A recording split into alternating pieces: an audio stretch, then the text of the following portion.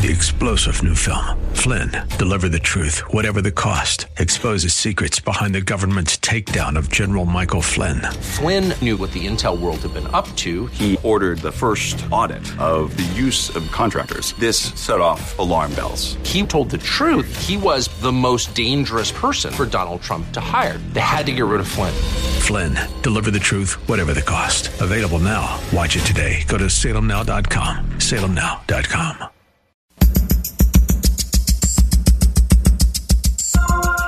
Live from Northern California, it's Lifeline with Craig Roberts. He's the host of Northern California's longest-running conservative talk show. He's a man with a message, a conservative with compassion. He's Lifeline's own Craig Roberts. You know, they say that longest-running stuff, and I'm just inclined to think it's just a polite way of getting around saying he's an old guy. Well, maybe he is. I don't know. Jury's still out on that one. Hey, good afternoon to you. Welcome on into the Tuesday edition of Lifeline, 26th day of September, in case you're not keeping track, and always privileged to spend some time with you on the program, wherever you might be headed on this Tuesday evening, and hope we'll keep you informed, entertained, and all that good stuff all along the way. Lots to break down in tonight's program, so we're going to dispense with the formalities and dig right in. Joining me is best-selling author, constitutional lawyer, educator, Mr. Joe Murray. Counselor, as always, a delight and a privilege to have you join us. Outstanding to be here. Thank you so much, Craig. Hey, oh boy, oh boy, oh boy. I bet you're excited. Already popping the popcorn for tomorrow night. The second Republican debate will unfold before our shell-like ears and eyes tomorrow evening at 9 p.m. Eastern. And I have to ask you the important question before we get to the list of who is and who ain't. And that is, who cares? And I don't say that, Joe, flippantly, but I remember a time when there was a sense of substance in these debates, when it was not about necessarily personality, but rather about policy and who had the better ideas, and to be able to compare and contrast between one or two or three candidates. Now we have a dais, certainly not as bad as it was this time 4 years ago, but, you know, there's an awful lot of people that are up there. I think there are many in this audience that would probably argue that there's at least a handful that have no business on that dais whatsoever. But I just have to wonder, in the grander scheme of things, we see Donald Trump bowing out of the debates for the second time in a row. That some might say that's because he wants to avoid Chris Christie. I don't know. But I have to wonder if maybe the nature of what the debates have devolved into in recent years just makes them, quite frankly, like watching a traffic accident. It's horrifying, but you can't turn your eyes away. Well, I think Donald Trump played it right, and if you look at it, he is light years ahead of everyone. I mean, it would be asking, you know, the Patriots or the 49ers now, because, you know, your 49ers are up and coming right now. My Cardinals are coming for you this week, by the way. Just wanted to let you know. But that being said, it would be like asking the 49ers to go play a JV team, because, let's be honest, the closest person to him is light years away, sometimes up to 30, 40 points away. It makes no sense for him to go there. I mean, what Donald Trump is having done, if we saw what happened today, Joe Biden is out there with the auto workers, striking and walking the picket line. Ironically, he's the reason they're out there with his push for the EVs and all that. But pushing that aside, then Donald Trump is going to be out there tomorrow. We already have our race, right? I know you have Kennedy and you have that Marianne lady on the one side, and you have a whole bunch of Republicans. But whether the nation likes it or not, we got our race. It's going to be a Biden and Trump rematch, and I can say that with confidence because I don't think there's anything else they can throw at Donald Trump to try to get him off his game. I mean, how many times can you indict the man and see his popularity surge? You know, and I laugh at the headlines when I see them. I see that, you know, I think the last headline was from Politico or something, and it was like, you know, Nikki Haley surges to second, and she has 15%, and Trump is at 52%. And if it was anybody other than Trump, I think if this was Jeb Bush, and this was back in 2016, won it at 15%, we wouldn't even be having a conversation. And I think the fact that we're trying to have these debates and trying to make them relevant is going to cause these candidates to go to more and more absurd things just to grab headlines. And I get goes to where you're saying, Craig, it's going to become a major train wreck because you have about 6 candidates on that stage that are on life support, or better yet, the better analogy is they're drowning. And we all know what happens with a drowning person. They just flail about trying to get any type of attention and try to get any type of leverage. And I think that's what we're going to see with the Republicans. And they can't go after Trump because you're punching somebody that's not there. So they're going to have to go back to going at each other again. Yeah, I mean, it kind of sounds silly to be debating Donald Trump when he's not there to respond or defend himself. And amongst the rest of the others, yeah, I think you're right. It kind of comes down to not so much who can put forward the best policy ideas as much as who can be the most outlandish that will be able to get enough attention to make the pollsters think, aha, we think we found, the so-called winner. I mean, I think last time around, some people would tell you that Ramaswamy came out ahead, although I think he just came out as trying to do a poor imitation of Donald Trump and contradicting himself, sadly, at every single turn. So, at the end of the day, it seems to be more about, as you're suggesting, headline grabbing attention and no real substance. And, maybe that's what the American public wants now. I don't know. But I would rather, if we're going to hear a debate that actually gets into real policy issues and not, personality attacks. Well, and you have to think about this, Craig. This might be the first time runners never debate, because we know Biden isn't going to debate RFK, and we know that unless something dramatically changes, I don't see Trump coming to any of the debates. And now Biden has said a few months ago that he has pretty much is considering not debating Donald Trump. This could be the end of debates as we know it. I do think that we could be going in that. Now, we know that why Biden's not debating Trump. I don't think Biden has the stamina to go this go around. I think the man is, and it's not just because he's of his age. I just think because of his mental stamina. You can be of a certain age and still be sharp as a tack. That's not him. He's talking about going to bed, and he's talking about, things that don't make sense. And I just don't see him being able to go an hour and a half, 90 minutes against Donald Trump 3 times in a row. I just don't see that. And you can't blame COVID now and say that, oh, well, it's COVID, we don't have to. It's going to be interesting, because if it is Trump-Biden, which I can pretty much say with a 99.9% certainty, I don't think it's wise for Joe Biden to debate him. I just don't. I think that's going to only hurt Joe Biden. So we might not see a presidential debate with the top contenders this cycle. Now, before anybody, begins to order flowers and a sympathy card, it's probably fair to say that presidential debates are largely a post-advent of television phenomenon. You go back into the 1930s and 40s, even into the early 50s, and I don't know, was it the Kennedy-Nixon debate in 1960 that was the first actual debate?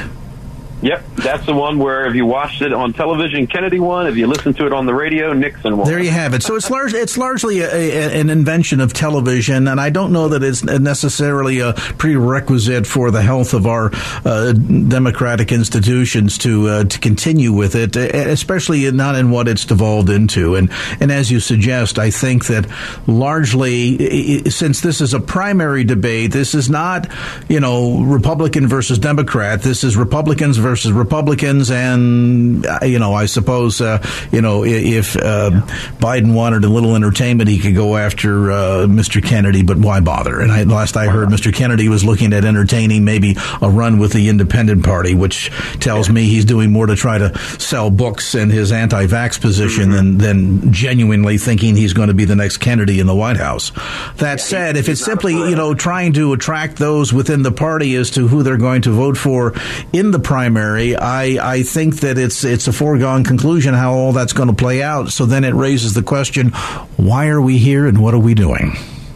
Well, and that's the thing, and you can already tell that this campaign has pivoted away from the primaries, because one of the things that struck me as interesting was Trump's position on the Florida abortion bill.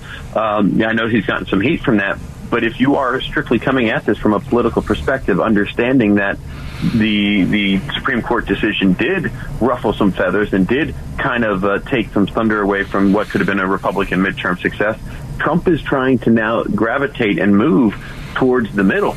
which I find is actually quite interesting because, I mean, this is a Trump that's now trying to be a little politically savvy and deal with an issue that he knows could be a potential thorn. And I think if you look at the polling numbers that came out from, the ABC WASHPO poll, he was up 10 points, which I still think it might still be a little bit of an outlier, but he's gaining ground on so many of those key voting segments, those soccer moms, the younger voters. And I think by him trying to pivot to be a little bit more of a mainstream candidate, it's signaling right now that I think everybody knows that this race, this is just going to be pomp and circumstance. Well, it was, speaking of Richard Nixon, it was he that said to win, from a Republican perspective, to win the primary, you run to the right, to win the general, you run to the center. And so it probably is a sort of preemptive approach by Donald Trump. I will disagree with you, though, on one point, and that is that he has taken all of the credit for the Supreme Court appointments that reversed 49 and a half years of Roe v. Wade. I don't know how 3 years afterwards you're able to somehow disconnect yourself from that. And I think that he certainly did upset a lot of real serious long-term committed folks to the pro-life movement when he suggested that if you, quote, get to the right number of weeks, you'll find your solution. I can't see either end of either party, either in the solidly pro-life camp or in the solidly pro-choice, do what you want camp, coming together and singing Kumbaya because they've just finally realized that it's just a question of the number of weeks. I mean, serious pro-life people are going to look at that and say, wait a minute, a life is a life. Why are we getting into trying to debate over what is viability based on X number of weeks? I think that is a major misstep, and as much as I think Republicans would like to think that this is not going to have an influence on the mushy middle, I think it will. I think we saw that in the midterms, and I think you're going to see that again come next November, that this is definitely going to play a role in at least the decision-making of some people who may not publicly voice their support for abortion, but privately would probably take I'm against it, but, if somebody has to choose under certain circumstances, who am I to get between them, their God, and their doctor? Yeah, and I think that's why I think it's interesting that he went there. Not necessarily the principle of it, which I think you're right. There's some major theological and there's major logical issues with that. But from the political perspective, it's going to be interesting to see because I'm looking at it more of a theatrics. If you see people on the right criticizing him, and unfortunately in our today's world, we don't really go into substance, we go into symbolism. I think those in that mushy middle might think, well, wait a second, if they're criticizing him, then we might need to think about him again as not being that far right. Again, I think if we're coming from a principled standpoint, this is absolutely horrendous. But what interests me is from the political standpoint that he's willing to do this so early in the race. And this was, I don't think this was just a happenstance of him just saying something off the cuff. I do believe that this was kind of a strategic move to basically signal, hey, I pretty much got everybody on the right locked up, and even if they get mad at me to go, so now let me try to go get those people that cost me the race in 2020 because they thought I was so much of a hardliner on immigration, on abortion, and all these things. Maybe I can win them back because Joe Biden's so bad. Again, it comes with a risk. You're right. The risk is you don't want to deflate your base so they sit home. But this election, I think, is going to be unlike any election we've seen because we have a president who believes he should still be president versus a guy who I don't think ever wanted to be president but kind of got shoved into the role.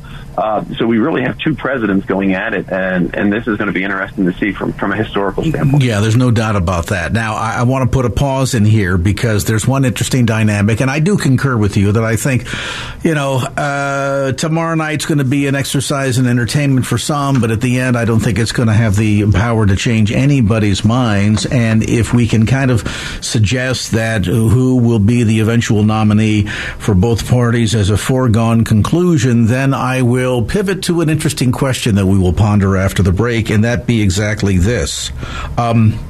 than the mashup between DeSantis and Newsom. What is that? Is that a preview of 2028? We'll talk about that and more.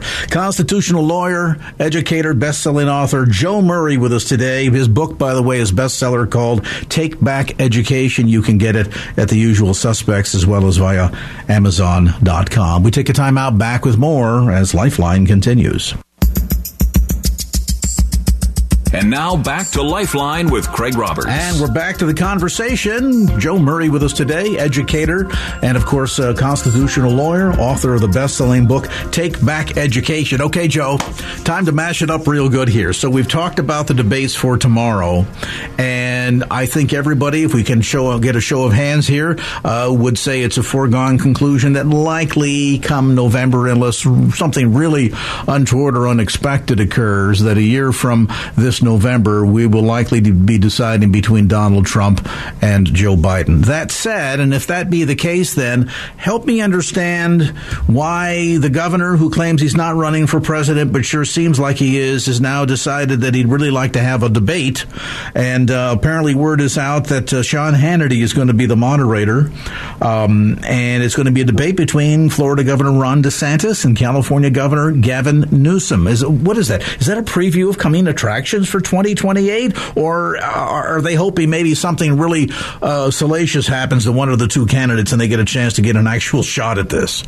I think there's a couple things. I think for Newsom, that is exactly what's going on. I think in the back of his mind, he is still hoping that Biden does not make it to the nomination, and something happens, whether he bails out or whatever. And he can now say that he is poised to go up against, because he does have the Kamala issue that he has to try to overcome. I think the Democratic Party is not going to like the optics of a white male coming in from California to deny her the opportunity, a black female, to run for president. So I think he has to do everything in his power to get out in the minds of voters and become liked by especially Democratic voters. And I think DeSantis is struggling.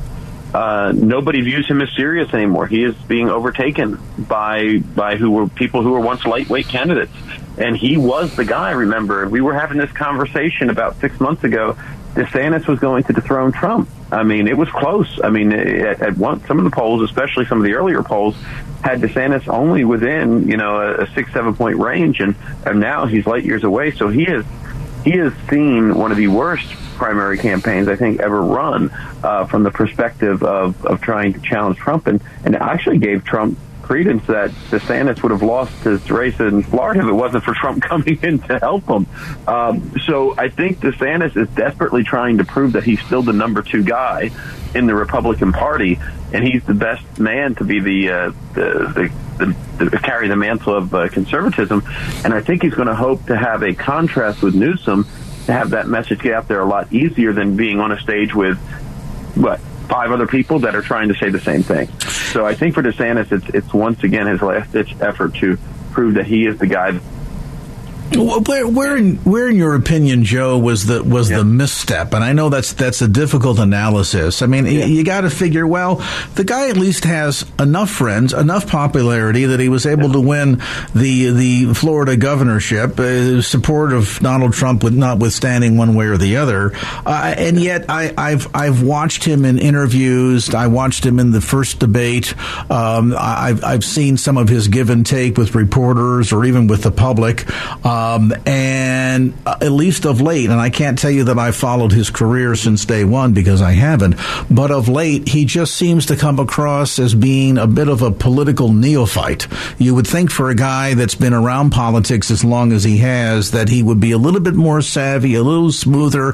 I mean, even if you don't like what Donald Trump stands for or the policies or what he represents or even a lot of what he says, at least you have to admit, hey, the guy knows how to handle a conversation. He can come across as disarming and charming, and he can be equally as fun as he can be offensive, but at least he's got that political swagger about him, and that, for me, seems to largely be missing with Ron DeSantis. Or is my take on this completely off base? No, you're right, and I think I think what happened was there was a lot of people in DeSantis' ear saying that Trump was vulnerable, that Trump's people, the MAGA crowd, was just looking for another person to go to, and that if he would come out and be forceful, that the MAGA folks would just kind of abandon Trump and run to him. And I think that was a gross miscalculation. I think that those people who wanted to see Donald Trump fail so desperately were seeing things that were not there. They thought that once Trump got indicted, it would be all over, that nobody would support him. But they misread the room, because I'm not saying Trump is guilty or innocent. What I'm saying is, after 4 years of everything being thrown at Trump, whether it was valid or not, and a lot of the stuff being seen to be shady being thrown at him, if they do have something on him now, nobody believes it. It's like the boy who cries wolf, right? So I think the Republicans that didn't want Trump were hoping that these indictments would be the thing that would shake the MAGA folks loose from Trump, not realizing it was going to be the glue that held them together. And the other thing, too, is that I can't imagine, I mean, let's spin worst case scenario that the indictments turn into convictions and so forth. Yeah. I just can't see people later on down the road from the solid Republican support, the solid base, suddenly pivoting and saying, yeah, well, I don't like what my guy did, so I'm going to vote for Joe Biden. I mean, I just, they're talking about the mushy middle, talking about the part-timers, talking about the independents, talking about the undecideds. Yes, I can easily see a sway taking place there, and you have to be mindful that neither one of these parties can win the presidency at any time in our history if it weren't for the independents and the mushy middle. Mm-hmm. That said, I just can't see a lot of people suddenly deciding that Joe Biden is their guy because they don't like, decisions handed down by juries or judges. Yeah, and what is the mushy middle really thinking about right now? They're thinking about how much it is at the grocery store. They're thinking about how much it is at the gas pump. They're thinking about what our image is on the global stage. They're thinking about how we went from energy independent to energy dependent. So I really do think, and we can go back to the election of 1992 with Monica Lewinsky, with Bill Clinton and Paula Jones and all that. We divorced ethics and morality from our presidential discourse. That was something that was done back in the 90s. So now we're not voting on the guy that we think is the most moral and ethical. We are now voting on the guy who we think can get something done. Trump proved that he could get something done with the economy, and I think that's going to save him with the mushy middle. And I think what's going to happen on his hardliners. Look, I mean, like I said, nobody is going to believe anything that happens now with Trump because everybody's going to think it's been thrown at him. I've actually talked to people who are not Trump fans who are tired of the double standard. And that alone is giving them pause, saying, well, look, Hunter Biden, Joe Biden getting away with bloody murder, but yet Trump is getting thrown into the crosshairs. So that whole double standard comes to play. The idea of where we were going, ironically back to the 60s and the 70s when Watergate happened and it was a huge scandal. Craig, I think if Watergate happened today, it wouldn't be a big deal.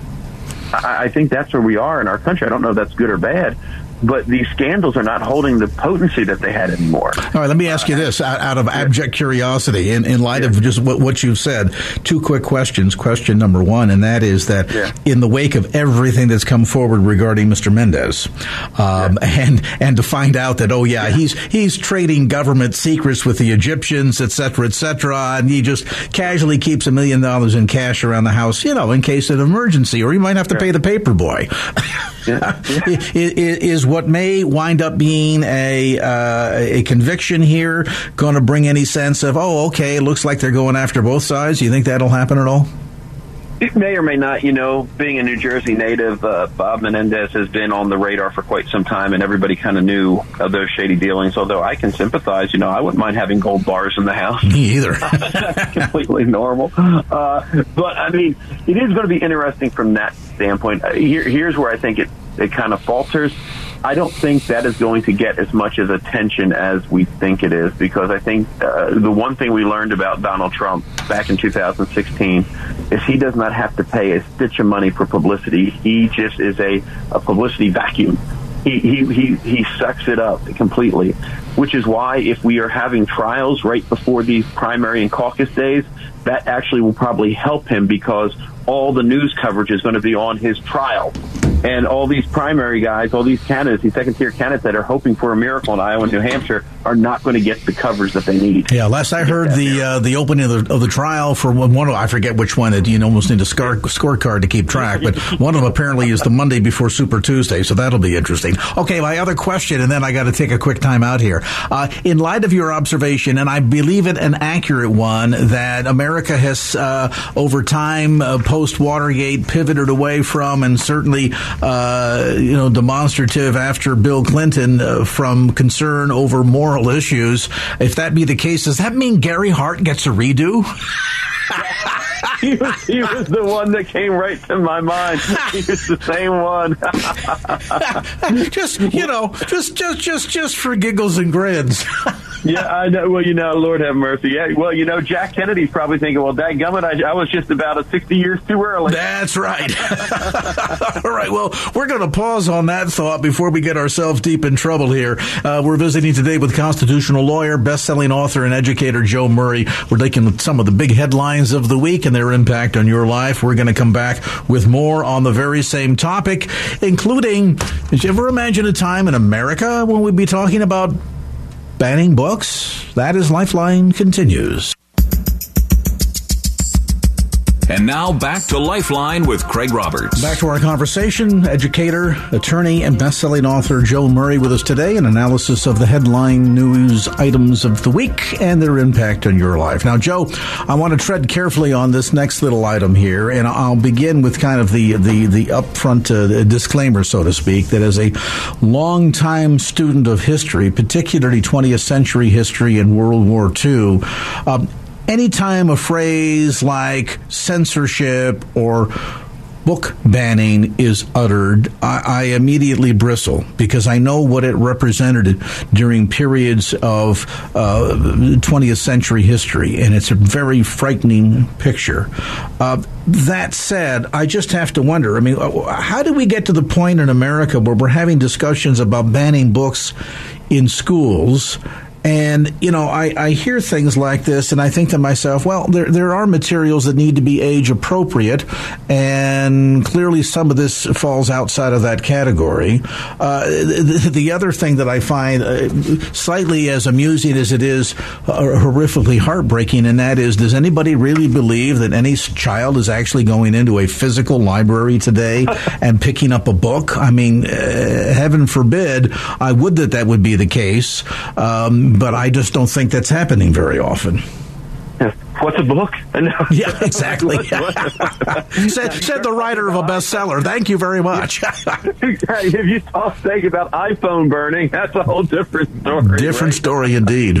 But, look, I am with you on this. I am a First Amendment absolutist. I like to err on the side of speech. I believe that it should be up to the marketplace of ideas to clean up what's good and bad. But I will say I do hold an exception for when it comes to schools, because I don't like the characterization of when we limit books in schools as book banning, because we have to remember that we're not banning the books. We're just saying that we're not going to use taxpayer dollars to put them in a taxpayer-funded building for students to read who are not the children of the people overseeing the books. And I think that's a big distinction. You can talk about in loco parentis, but that it's about to keep the kids safe, and let them learn. I think parents do have a right to come in, and I think this should be a community-by-community decision to say, what do we want our children to read?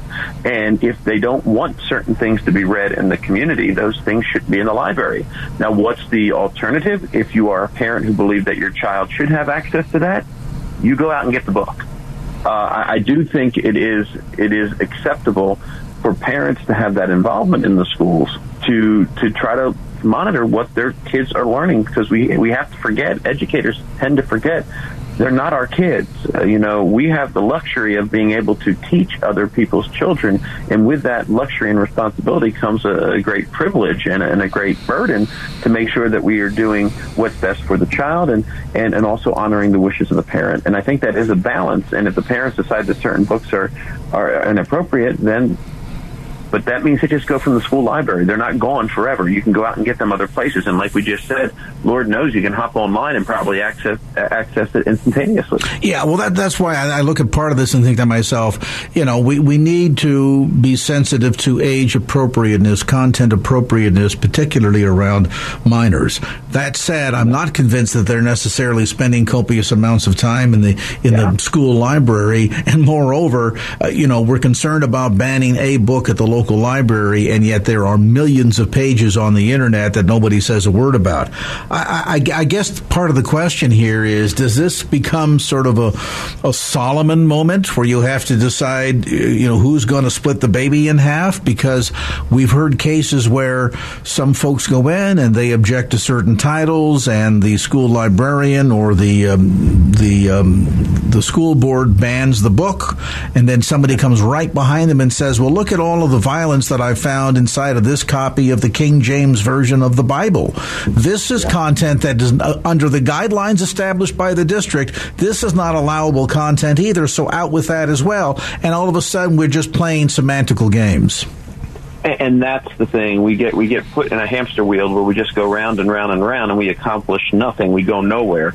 And I think that this whole book debate that we're seeing here is just an offshoot of the fact that we no longer agree what's right and wrong. We no longer agree what's moral and immoral. We are not a united people. We're not, as what John Jay said in Federalist Number 2, we are not a people that were meant for each other anymore. We have very divergent views when it comes to morality. And some parts of the country think that it's okay to give sexually explicit books to kindergartnens and teach them about these theories, where other parts do not. And the thing is, these ideas can't reconcile, and that's the problem that we have. 50 years ago, we'd have no problem saying what is right and what is wrong. And even with the pornography case, and I forget the judge, I think, memory is the second thing to go. Can't remember the first right now. But the judge basically said when it came to pornography, he knows it when he sees it. Yep. We don't have that sense of moral clarity anymore. And this is what we get when we have that lack of unity when it comes to what is right and wrong, when it comes to morality and faith. We have a society that is going to constantly be at war with each other, because you have a side that believes that there is no morality and you have a side that believes that there is, and then they're going to be battling over who has what place, because we know while there is violence in the King James Version of the Bible, that violence has context and there's a higher meaning behind that. Not necessarily when you're talking about sexual activities between students in a book that's geared to a specific student and potentially to indoctrinate a specific student. So our type of student. This is the issue that we have here. And I don't know the fix to that, Greg, because this is not something that can be compromised. There's no middle ground here when it comes to morality or amorality. And this is, I think, we're just going to see more of it as we continue on this path that we're on, until we either A, return to a sense of moral clarity and understanding, or B, we resign ourselves to living in a morally relativistic society in which there is no right and wrong. And either way, I don't see anything happening anytime soon. No, I don't either. And you're very astute, I think, in pointing out that this is the consequences of immorality, amorality, the road that we've been headed down for. My goodness, we made a reference to Jack Kennedy earlier. I've always kind of seen, there's a lot of places where you can have a dividing line, but when it comes to public morality, I'm differentiating from civil rights and other issues of that sort. Yeah. When we just talk about public morality, it seems as if along about the time of the Kennedy assassination, there was a level of innocence in this nation that suddenly disappeared. And I think arguably we've seen just this slowly, steady march into the abyss ever since. And when you have such differing viewpoints on such basic issues as to, how should we raise our kids, what's appropriate in public and what isn't, while it breaks my heart to think that there's a chasm in our nation, I think we also need to recognize it. Now, do I think that it elevates to the level as Marjorie Taylor Greene suggests, that we ought to get out the guns and have another civil war? Well, I don't know that we're ready for that, and I don't know that solves any problems, to be sure. But it points to the bigger, grander problem that unfortunately is a difficult one to talk about in the public square, and that is that America has a real moral dilemma on her hands.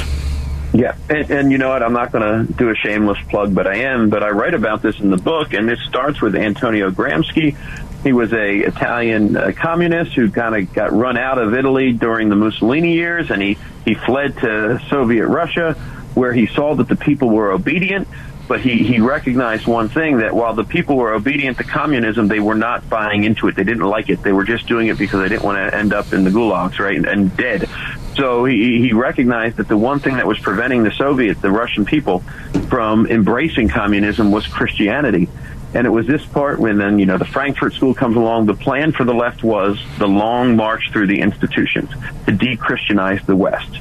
Because if you succeed in de-Christianizing the West, then the shields are down, and then this ideology that has its roots in Marx can come marching in.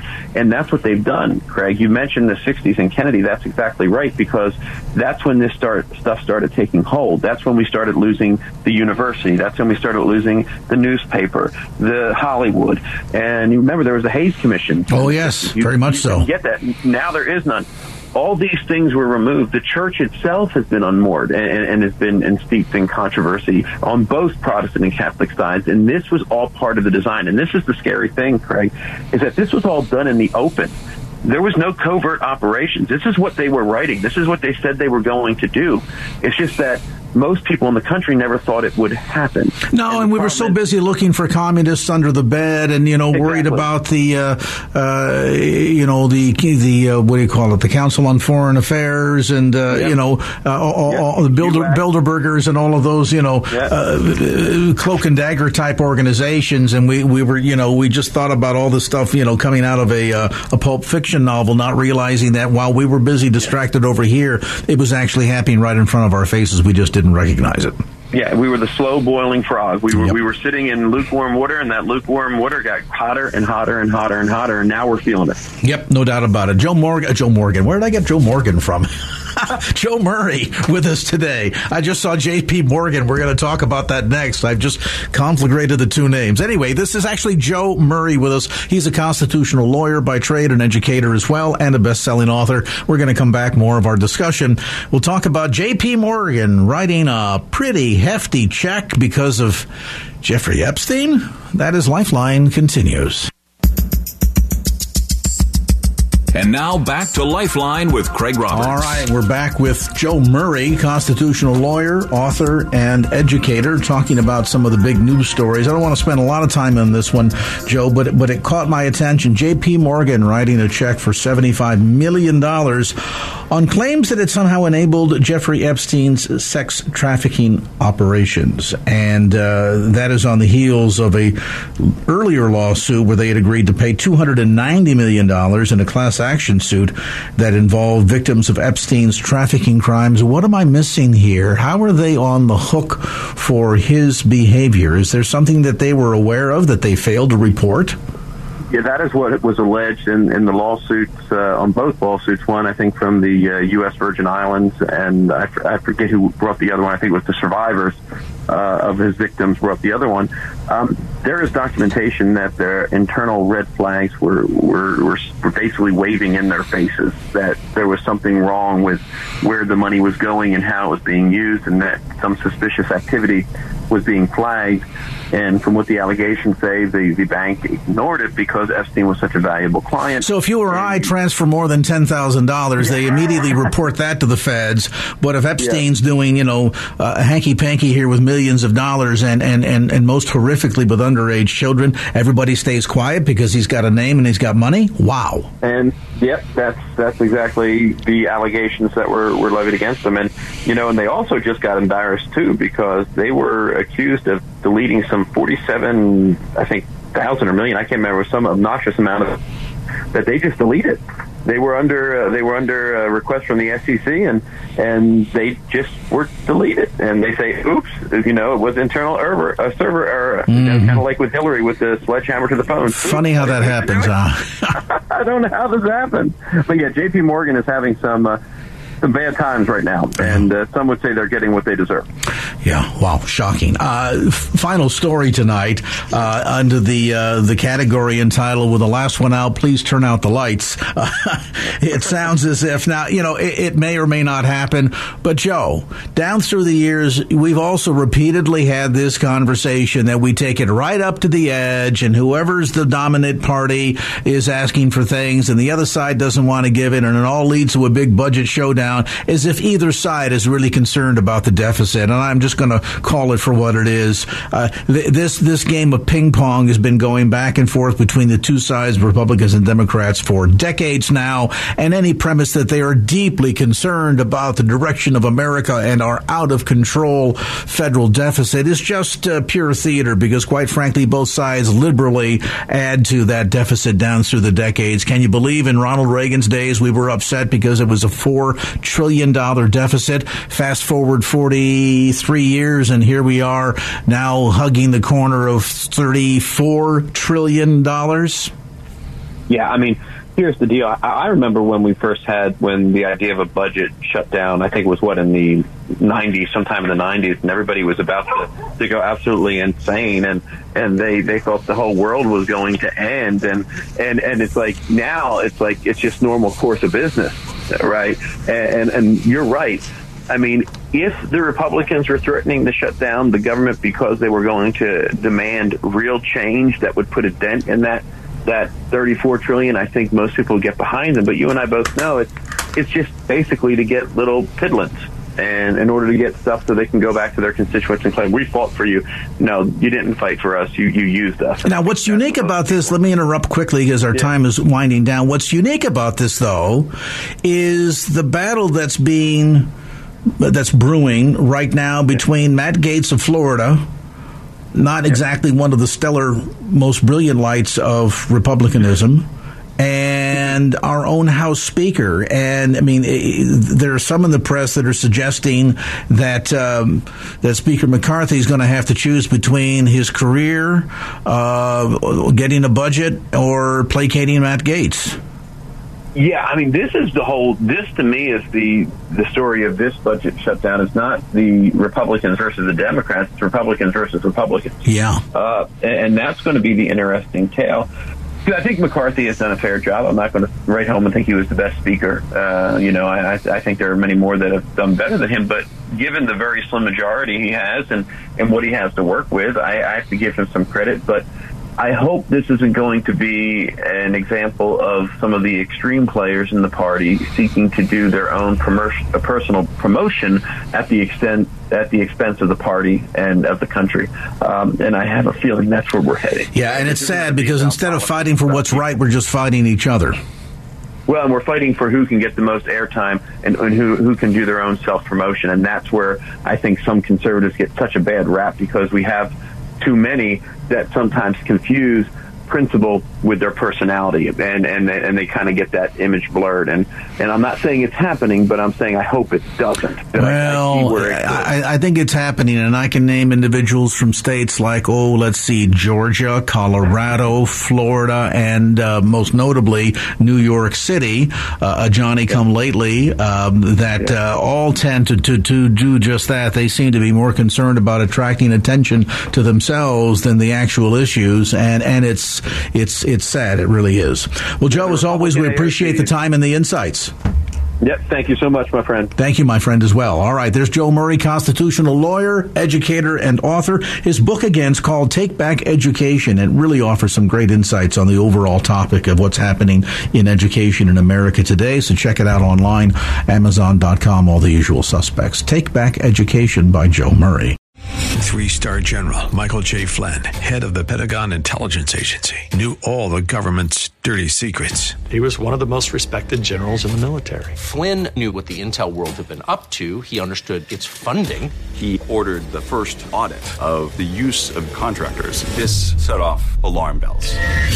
The explosive new documentary, Flynn, deliver the truth, whatever the cost, uncovers the facts behind the scandal. Flynn told the truth. He was the most dangerous person for Donald Trump to hire. I find out the worst enemy that I'm going to face in my life is right here in America. They took my assessment and they wanted me to change it. And I was like, I'm not changing it. They had to get rid of Flynn. With in-depth interviews, archival footage, and never-before-seen personal records of the man behind the headlines. I just felt like I was drowning. Flynn, deliver the truth, whatever the cost. Available now. Watch it today. Go to salemnow.com. salemnow.com.